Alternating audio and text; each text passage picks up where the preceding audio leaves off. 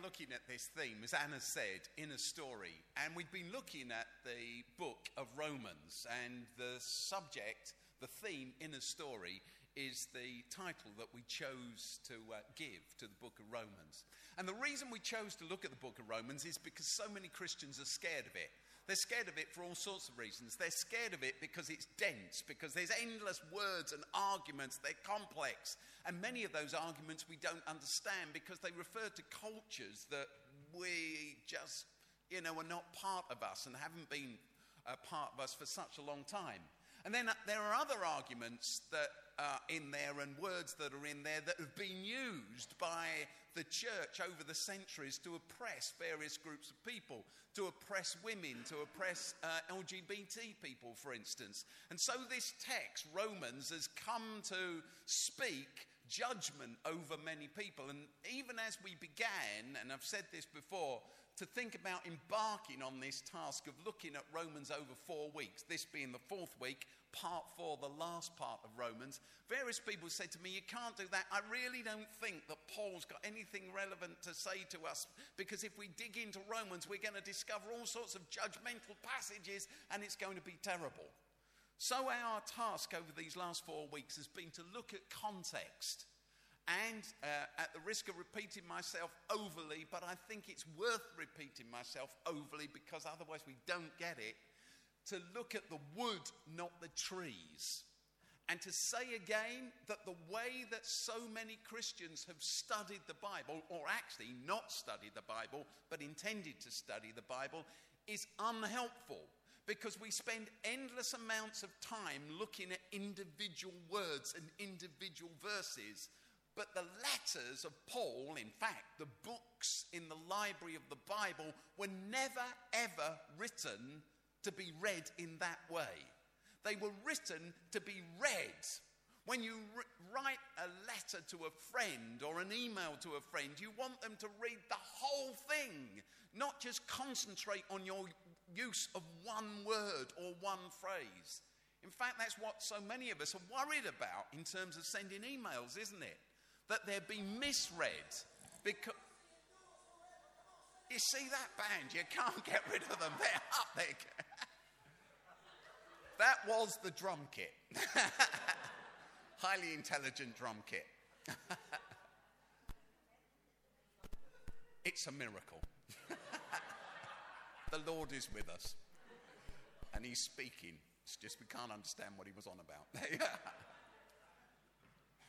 You've got to get the context of a thing. And we all know the problem in our everyday lives of people reading a sentence that we wrote or a phrase we wrote and jumping to conclusions and falling out with us or getting upset with us, but they didn't see the big picture. We, the church, have done that to the writings of Paul over a period of 2,000 years. And we've fashioned instruments of torture that we can then use on other people that we don't approve of. So that's what we've been doing these last 3 weeks, looking at context. And the context of Romans, Paul's longest letter to some friends of his, is, of course, as we've said before, the fact that he's a man of law. He's the policer of Israel. He wants to keep Judaism in its traditional sense alive, and he's scared of it being diluted at the edges. He cares about the identity and the traditions of the Jewish people. But he gets knocked off his horse on a journey to persecute some Christians who he sees as a faction within Judaism that got to be stamped on and got rid of. He gets knocked off his horse and he thinks his life is over. As I said before, he thinks he's 100% right about everything. And he realizes when he's knocked off his horse and he hears the voice of Jesus, and it's not a voice of condemnation, but it's a voice of love and grace and forgiveness and acceptance. He realizes that he's been 100% wrong, not 100% right. And his life goes in a completely different direction. Richard Rohr is a fantastic theologian. I recommend everything he's ever written to you. Some of you, who's read a book by Richard Rohr? How many of you? Yeah, a few of you. They're great, yeah? Do you agree? You can get Richard Rohr's writings on a daily basis.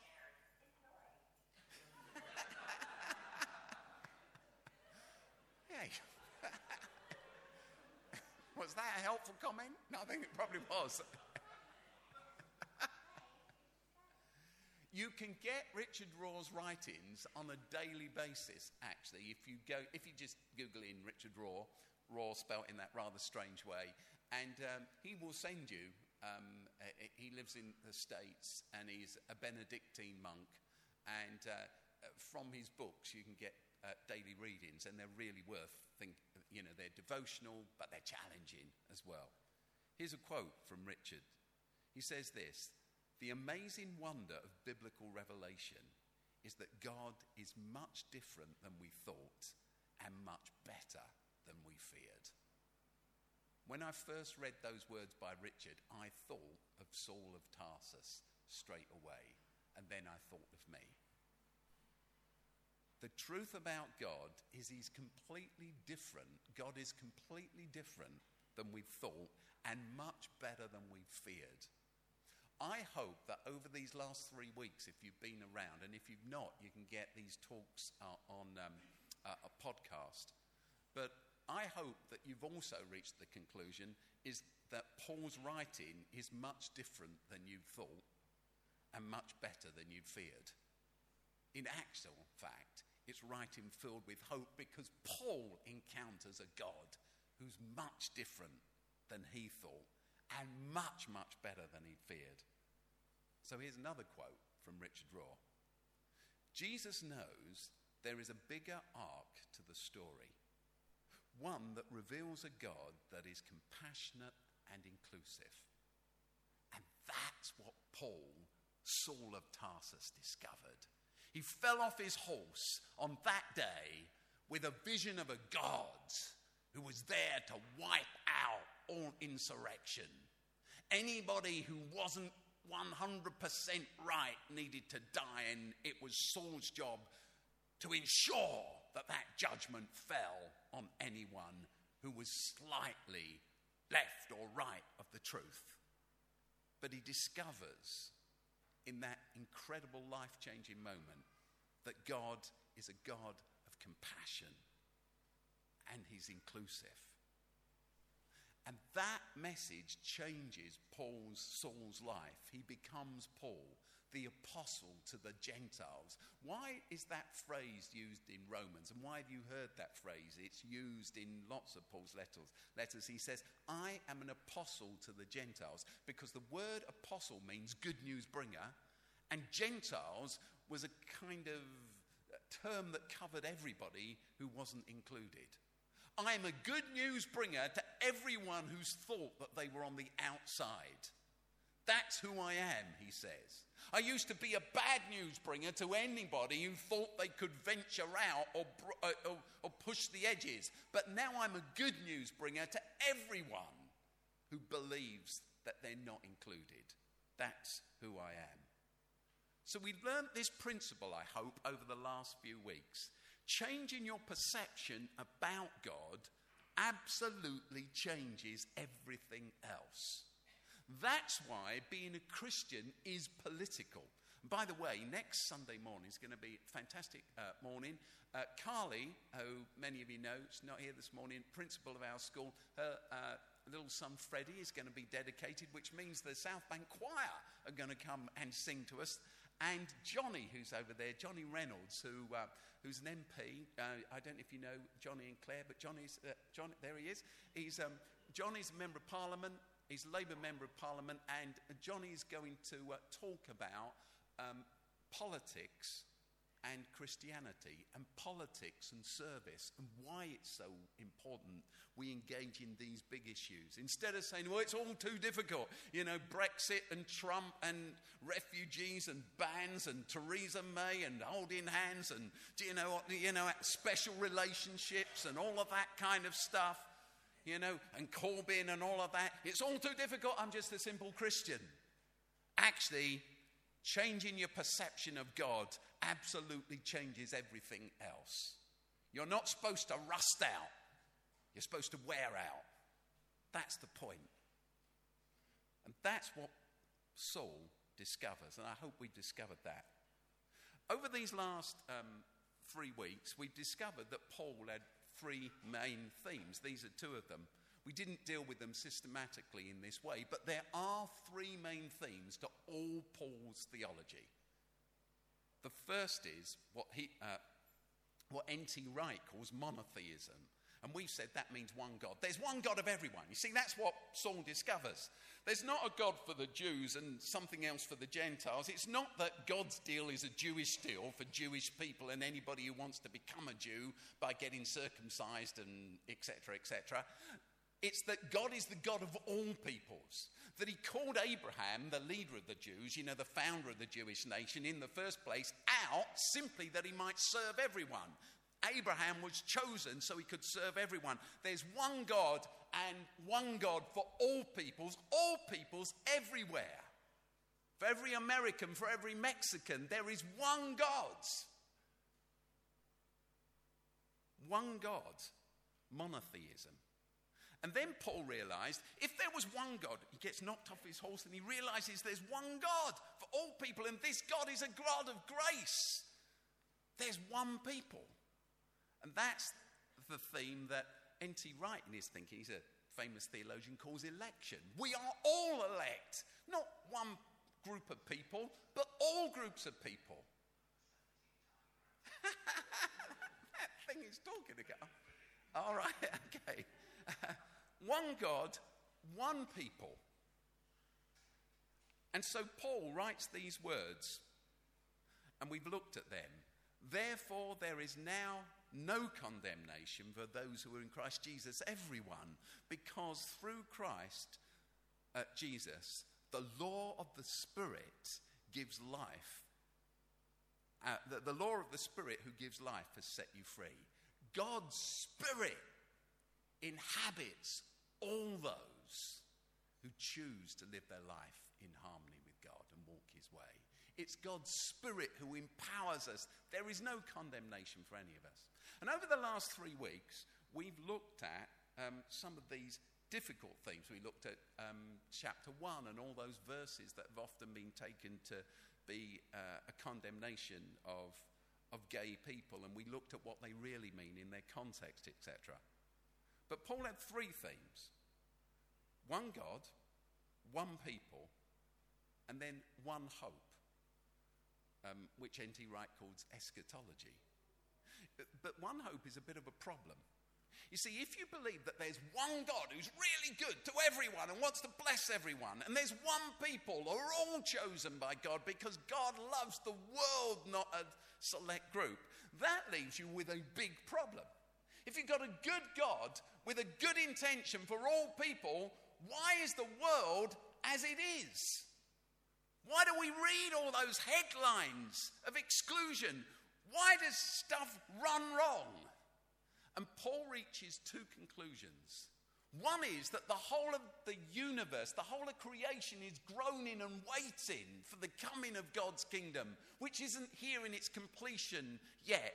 It's a theological term. It's called inaugurated eschatology. For those of you who want to write that down and go away and study what inaugurated eschatology is, a simpler way of saying it is we live in a case of now and not yet. We haven't yet seen God's kingdom as it is. Jesus tells us to pray. When you pray, Our Father, your kingdom come. One day your kingdom will come in its completeness. It's not come as it should be yet. So we're groaning and waiting, and the whole of creation is groaning and waiting. Not just people, but the whole of creation is caught in this longing and this hope that God's kingdom will come. But the now and the not yet, in the now, the end breaks in. The end of history is what Paul taught. The end of history breaks into now. And in the now, every church, every little community that follows Christ should look like the end. Does that make sense? So what we are trying to do is act out what will come in its fullness eventually. Every act of kindness, every act of generosity, everything we do with our lives, wearing out, not rusting out, is a case of the now still longing for what is not yet. It's a little glimpse of what is to come. It's like switching on a tiny light in the darkness, and another light, but eventually we will see in completeness. But the problem is twofold. If you've got one God and one people, you've got two problems. One is the world isn't the way it should be, and the other is we're not the way we should be. Steve Chalk isn't the way he should be. And that's what Paul addresses in the last 4 chapters of Romans. Actually, as Anna said quite rightly, it's the first 11 chapters of Romans are dense and hard to deal with. And as Anna said, I don't know if you caught it, when you get to chapter 12, it suddenly gets easy and much more straightforward. So this isn't as complex as some of the stuff that we've done over the last few weeks. But another way of thinking about it is it gets a lot harder. Because the first 11 chapters of Paul are arguments. They're philosophical and theological and academic arguments as he squares his new view of the world as he's discovered God is grace and love with his old view of the world where he thought God was against us all. Now, he's got to square who he is with the world. And it sounds easier, but as we all know, it's a lot harder. So Romans chapter 12 and the 4 last chapters of Romans has got 16 chapters. They fit together as one block. Paul's argued one thing, now he's moving on. As Ben read this, therefore I urge you, brothers and sisters, in view of God's mercy, to offer your bodies as a living sacrifice. Live differently, holy and pleasing to God. Live that kind of life. This is your true and proper worship. That's what worship is. Singing can be worship, praying can be worship, cleaning the floor can be worship, crossing the road can be worship, buying someone a coffee can be worship. We worship with our lives. Your job is worship. Or perhaps you've never thought of your job as worship. As I always say, begin thinking of your job as worship, or change your job for one that you can think of as worship, serving God where you are. Holy and pleasing to God. This is our true and proper worship, that we live our lives like this. Do not be conformed to the pattern of this world, but be transformed by the renewing of your mind. Remember, we talked on weeks 1 and 2 about the pattern of this world. Do not be conformed to the pattern of this world. Remember, Paul's not forgotten what he's just written. The pattern of this world, we talked about Paul and Judaism and what was wrong with Judaism, that it excluded most people. We talked about the Roman Empire and how it used and abused the serfs and the slaves and the have-nots, and it put them down, used them as things. And Paul's saying, don't be conformed to the pattern of this world, the way that everybody else is, keeping themselves up, putting others down, leaving others out, but be transformed by the renewing of your mind. So what does that mean? Here's a logo, you see that every week as you come in here. Oasis Church Waterloo. It's our logo, it's our brand, isn't it? We stick it on screens, we write it on walls, we put it on leaflets. It's a brand. It's a logo. We use the word logo and brand in a kind of muddled up way. You wonder, why have I just skipped from Romans chapter 12 to Oasis Church Waterloo? Because that's what Paul's really talking about. That connection. He's never heard of Oasis Church Waterloo, by the way, of course, but he's talking to us. He's talking to all Christians. That's our logo. Here's some other logos. You know all these logos. Google, Facebook, Twitter, YouTube, Coca-Cola, Yahoo, etc., MasterCard, Apple's in there, Amazon, etc. They're all what we call brands. They're not brands, actually. They're logos. There's a big confusion. There's lots of people who talk about branding, and for my money, most of them, I always think, I don't think they've got it, but they earn a lot of money through talking about it anyway. And here's a little thing I downloaded off Google, which proves to me that most people who talk about brands don't know what they're talking about, but here it is. You've seen one of those word charts before. This one was one of the first ones I came across on Google when I searched. Brand. What is brand? Brand is a logo. It's about advertising. It's about marketing. It's about sales. It's about business. It's a name. It's graphics. It's colours. It's a tagline. It's design. It's a symbol. It creates awareness, etc., etc. That's what brand is. Actually, the brand is always you. The brand is us. The logo that says Oasis Church Waterloo stands for who we are. When some people see the logo Oasis Church Waterloo, their hearts will thrill because they've discovered kindness from us. We are the people. When other people see that logo, they might walk the other way because they came here and they weren't welcomed, because they were rejected, because they didn't feel included. The brand, in other words, is always in the end us, not the logo. Let me prove that to you. Here is a logo. This logo used to stand for great engineering, reliability, trustworthiness. Get one of these and it won't break down. For anybody listening afterwards, it's a Volkswagen logo. I searched for Volkswagen on the interweb, and this is the first graphic that came up, image that came up. I've actually chopped a bit off for this. So the next slide doesn't add something. There's something that's in this logo that I just chopped out of this picture. Because the first image that came up for Volkswagen when I typed in Volkswagen actually looked like this.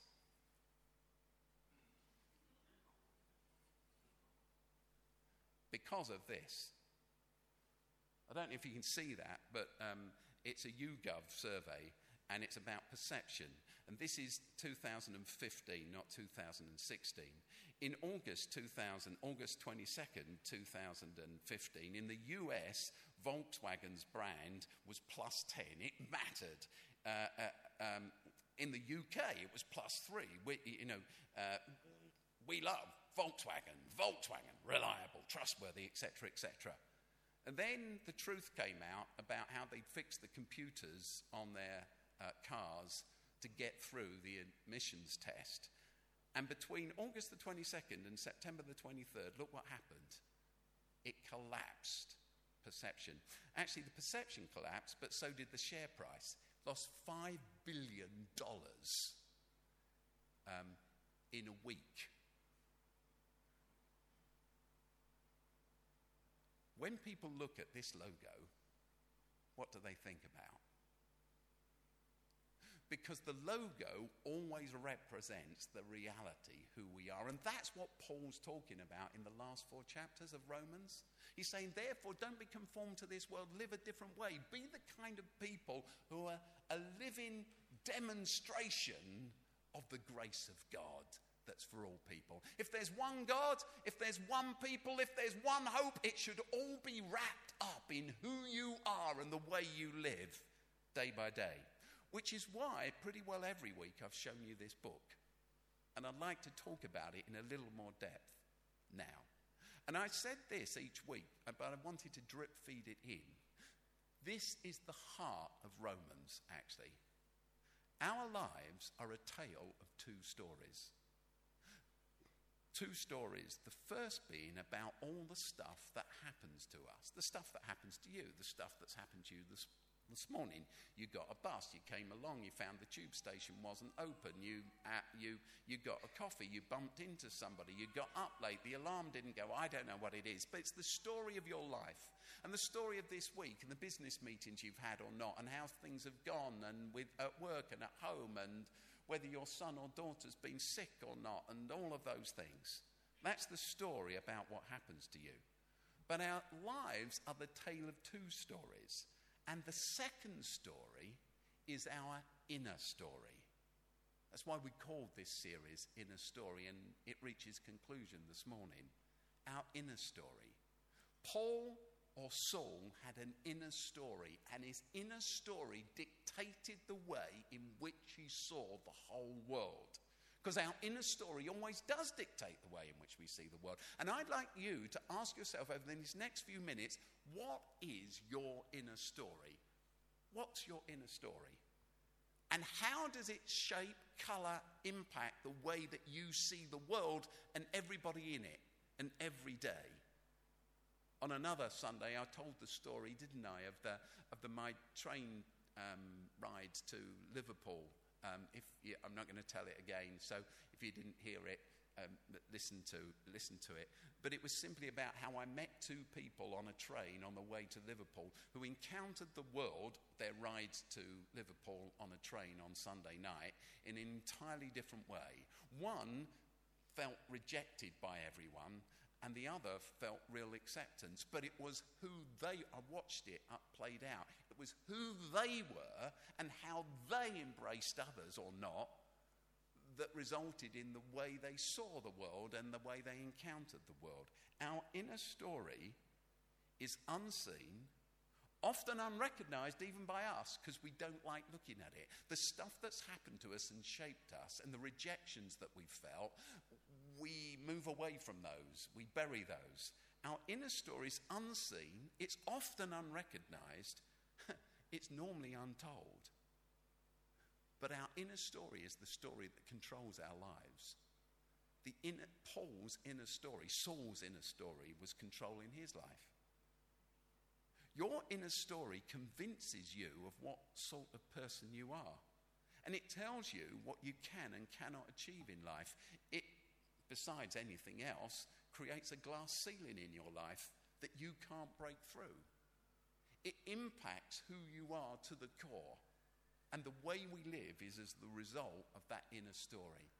For those who haven't been here on other weeks, I've talked about how our inner story is that little inner monologue we have. You know, the voice inside your head every morning, the voice that talks to you all the time as you walk in here, later at lunch, the little voice that's telling you things about yourself that you sometimes argue with. That's your inner story, your inner voice. And that's what shapes who you are, who I am.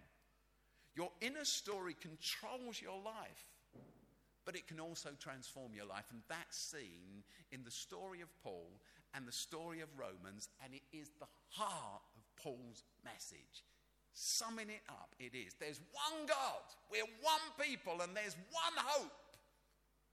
There's a different way of living and being. Like I said, you are your inner storyteller. Some of us are trapped in a negative inner story, but all of us can improve our inner story. And the message of Romans is this: through the work of God's Spirit, you, working with God, can edit and change your inner story. But the challenge is, and this is where we've left it each week, but first you have to acknowledge it. Back to Richard Rohr. A common temptation is to use belonging to the right group and practicing its rituals as a substitute for encounter with the divine. I go to church. I do church on a Sunday morning. I'm a Christian. I've got a Bible. You know, I join in with the songs. I know the songs. I've got Christian friends. I am a Christian. A common temptation is to use belonging to the right group and practicing its rituals as a substitute for encounter with the divine. But it's only an encounter with the divine that changes our inner story. Saul's inner story was changed by his encounter with Jesus, and he never saw anything the same way again. So how do you create space in your life for an encounter with the divine? Do you create space in your life for an encounter with the divine? Or do you rock up at church and use the opportunity to sit there and think through all the things you've got to do in the week and answer a few emails on your phone and all that kind of stuff? Do you know, whatever it is, or, you know, check the early football scores towards the end of the service, I don't know what it might be. But all those things rob you of worshipping, and then the singing of the songs just becomes singing songs rather than worship, but they rob you of what you most need, an encounter with the divine. Because it's only through inner change change, the outer change and outer impact becomes genuine, isn't it? Genuine. So I'd like to ask you some questions. I've got two little statements here. I'm the sort of person who, I'd like you to think about this by yourself, a chance to reflect. And that means that what do I mean by that? Here's some. I'm the sort of person who has been hurt in the past. I've been rejected by people in the past. When I was a kid, I was always told I was the short one or the fat one or the thick one or the, whatever. I've been rejected. In my adult life, I've been asked to leave things. I've not been wanted. I'm the sort of person who that kind of stuff has happened to. And this means that I'm defensive. This means that I find it hard to trust. This means that I'm overly negative. This means that I find it hard to accept others. Or, I'm the sort of person who grew up in a home where there wasn't any money. That actually happened to me, do you know? I grew up in a home where we had no money. My parents never had a bank account. And this means that I find it hard to be generous, because we had to scratch out a living for everything we possibly had and dressed in second-hand clothes, etc., etc. And it means that it's hard for me to adapt to a world where I don't believe that you've got to hang on to everything, because if you don't hang on to everything, you might not have anything to eat tomorrow. So I have to learn about my inner story and my past, and I have to work hard to be generous, compensate for it. I had a friend for many years whose name was Simon. He died, sadly, 2 or 3 years back. But Simon was a fantastic organiser. He worked for Oasis for many years. I worked closely with him. And he used to organise everything. He had lists for everything. He was brilliant. And I remember saying to Simon on more than one occasion, "You're fantastic at organisation." And he used to say, "No, I'm not. I'm useless. I'm absolutely useless. I can't organise anything." And I realised that what actually happened to him is he'd always been told that he couldn't organise. So actually he'd overcompensated for that.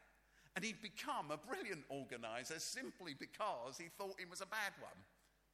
We're always reacting and responding to our inner story. I'm the sort of person who used to tell people about the way I feel, and I was laughed at. So I find it very hard to be open. I'm the sort of person who grew up in a home where my parents never talked about their feelings. Therefore, I find it very hard to talk about my feelings, and that becomes a barrier in my relationships. I'm the sort of person who because of lack of openness, finds it hard to wear my heart on my sleeve and makes me overcautious, and that holds me back in the relationships I'm in at the moment. I could go on and on. You get the point. In what ways has your inner story shaped who you are?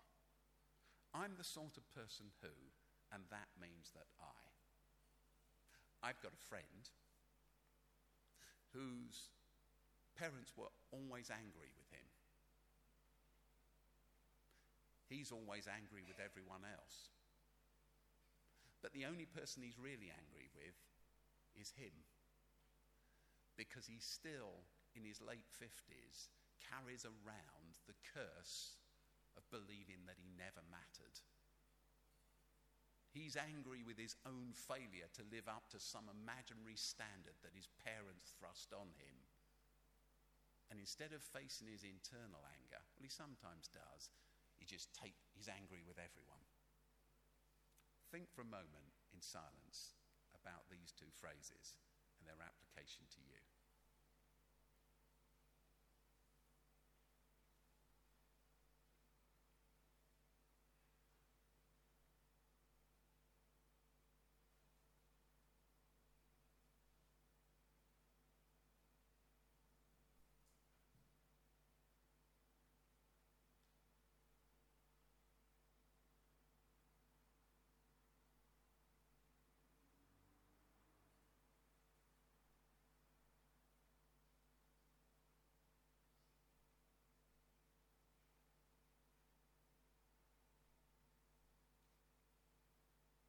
Paul says, do not be conformed to this world, but be transformed by the story of Jesus and the power of God's Spirit in your life.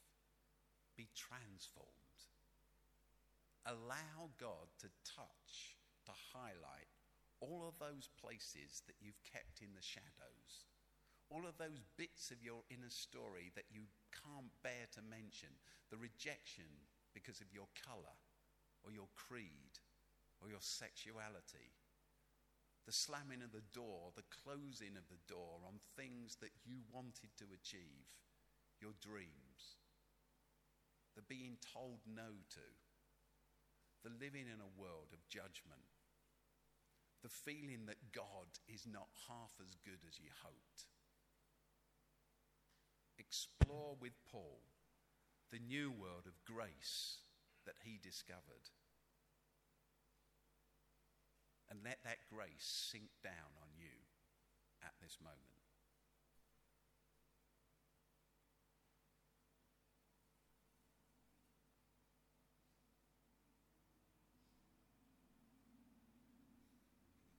And so you see, as we go on, Paul says this. These are all in the words that Ben read. Paul says this: love must be sincere. Hate what is evil. Make this your inner story. It'll be a wrestling match. But hate what is evil and cling to what is good and search for what is good in others' lives. Be devoted to one another in love. It's a struggle. Work at it. Honour one another above yourselves. That's a hard thing to do. Never be lacking in zeal, but keep your spiritual fervour, serving the Lord. Be joyful in hope, patient in affliction, faithful in prayer. Share with God's people who are in need. Practice hospitality. Bless those who persecute you. Tough thing to do. Bless and do not curse. Rejoice with those who rejoice. Mourn with those who mourn, instead of just passing them by and saying sorry. Live in harmony with other people. Cross that bridge. Build that bridge, not that wall. Do not be proud, but be willing to associate with people of low position. Do not be conceited. It was all Paul's advice in the passage we just read. I mean, how relevant is all this stuff? He's challenging our inner story. He's asking us to move on. I'm the kind of person who's shy. And because I'm shy, I sit here on a Sunday morning, and then if people don't come and talk to me, I feel, what kind of church is this? No one comes to talk to me. We're all shy. Cross the room. Start the conversation later. Over a coffee. Don't hang out just with your friends, although it's great to hang out with your friends. Engage another person. If no one's spoken to you, march up to someone. Introduce yourself. I'm the sort of person who's shy, so therefore I always feel left out. I don't include other people, that in the end I end up resenting the fact they don't include me. This new message, the salvation message of Jesus, radically challenges our stories. And so in Romans 13, Paul says, whoever loves others has fulfilled the whole law. That's what he's worked out. To start with, he used to think all the laws mattered. You know, he's the Pharisee of Pharisees. He's crusading and he's squashing. But here's where he comes to. In view of all those dense arguments I made in the early chapters where I was wrestling through what the death and resurrection of Jesus meant for the new way in which I see the whole world, in view of this new arc of inclusion and hope that Jesus has brought to my life, I've worked this out, he says. Whoever loves others has fulfilled the whole law, the commandments. You shall not commit adultery, you shall not murder, you shall not steal, you shall not covet. And whatever other commandments there are, you know, Paul's saying, there's tons of them. Whatever commandments there are in the Old Testament, as we understand it, the Jewish Bible, whatever other command there may be, are summed up in this one command. Love your neighbour as you love yourself. Love does no harm to a neighbour. Therefore, love is the fulfilment of the law. Which is why in the next few weeks, I've written about this on the front of the news sheet, we're starting that series 2 weeks' time called Emoji. And we're going to look at worry and regret and some of those things. And we're going to look at Oasis 9 habits built on Paul's fruit of the Spirit. These are Paul's 9 habits. He writes about them in Galatians, but he hints at them in Romans. He tells us to be compassionate and patient and humble and joyful and honest and hopeful and considerate and forgiving and self-controlled. And we're going to begin looking at those again together and go, I know about that stuff. You see, the point is, at one level it's easy and we love a big theological debate about something. But the Bible isn't about a big theological debate. It's about my life being conformed so I live like Christ. Here's a picture of a dad and his son and a bike. All pretty obvious, you can see that. You see, when you learn to ride a bike, it's tough. You've got to learn to pedal and steer and hold the handlebars and perch on that little seat and look where you're going and hold the brakes and change gears and balance all at the same time. It's no good becoming an expert steerer if you can't balance. I'm really good with the pedals, just no good with the brakes. The point is, until you can do all of those things together, you can't ride a bike. That's what Paul's talking about. This is the picture of Jesus and what I've discovered, he said. Become this person, love. The way we've often expressed it is like this. We all like to live life in the foliage, the green foliage. We like to have a fun time. Stuff really stays fun if you're rooted. A lot of people's tragedies, a lot of tragedy in people's lives is the outworking of bad rooting. Does that make sense?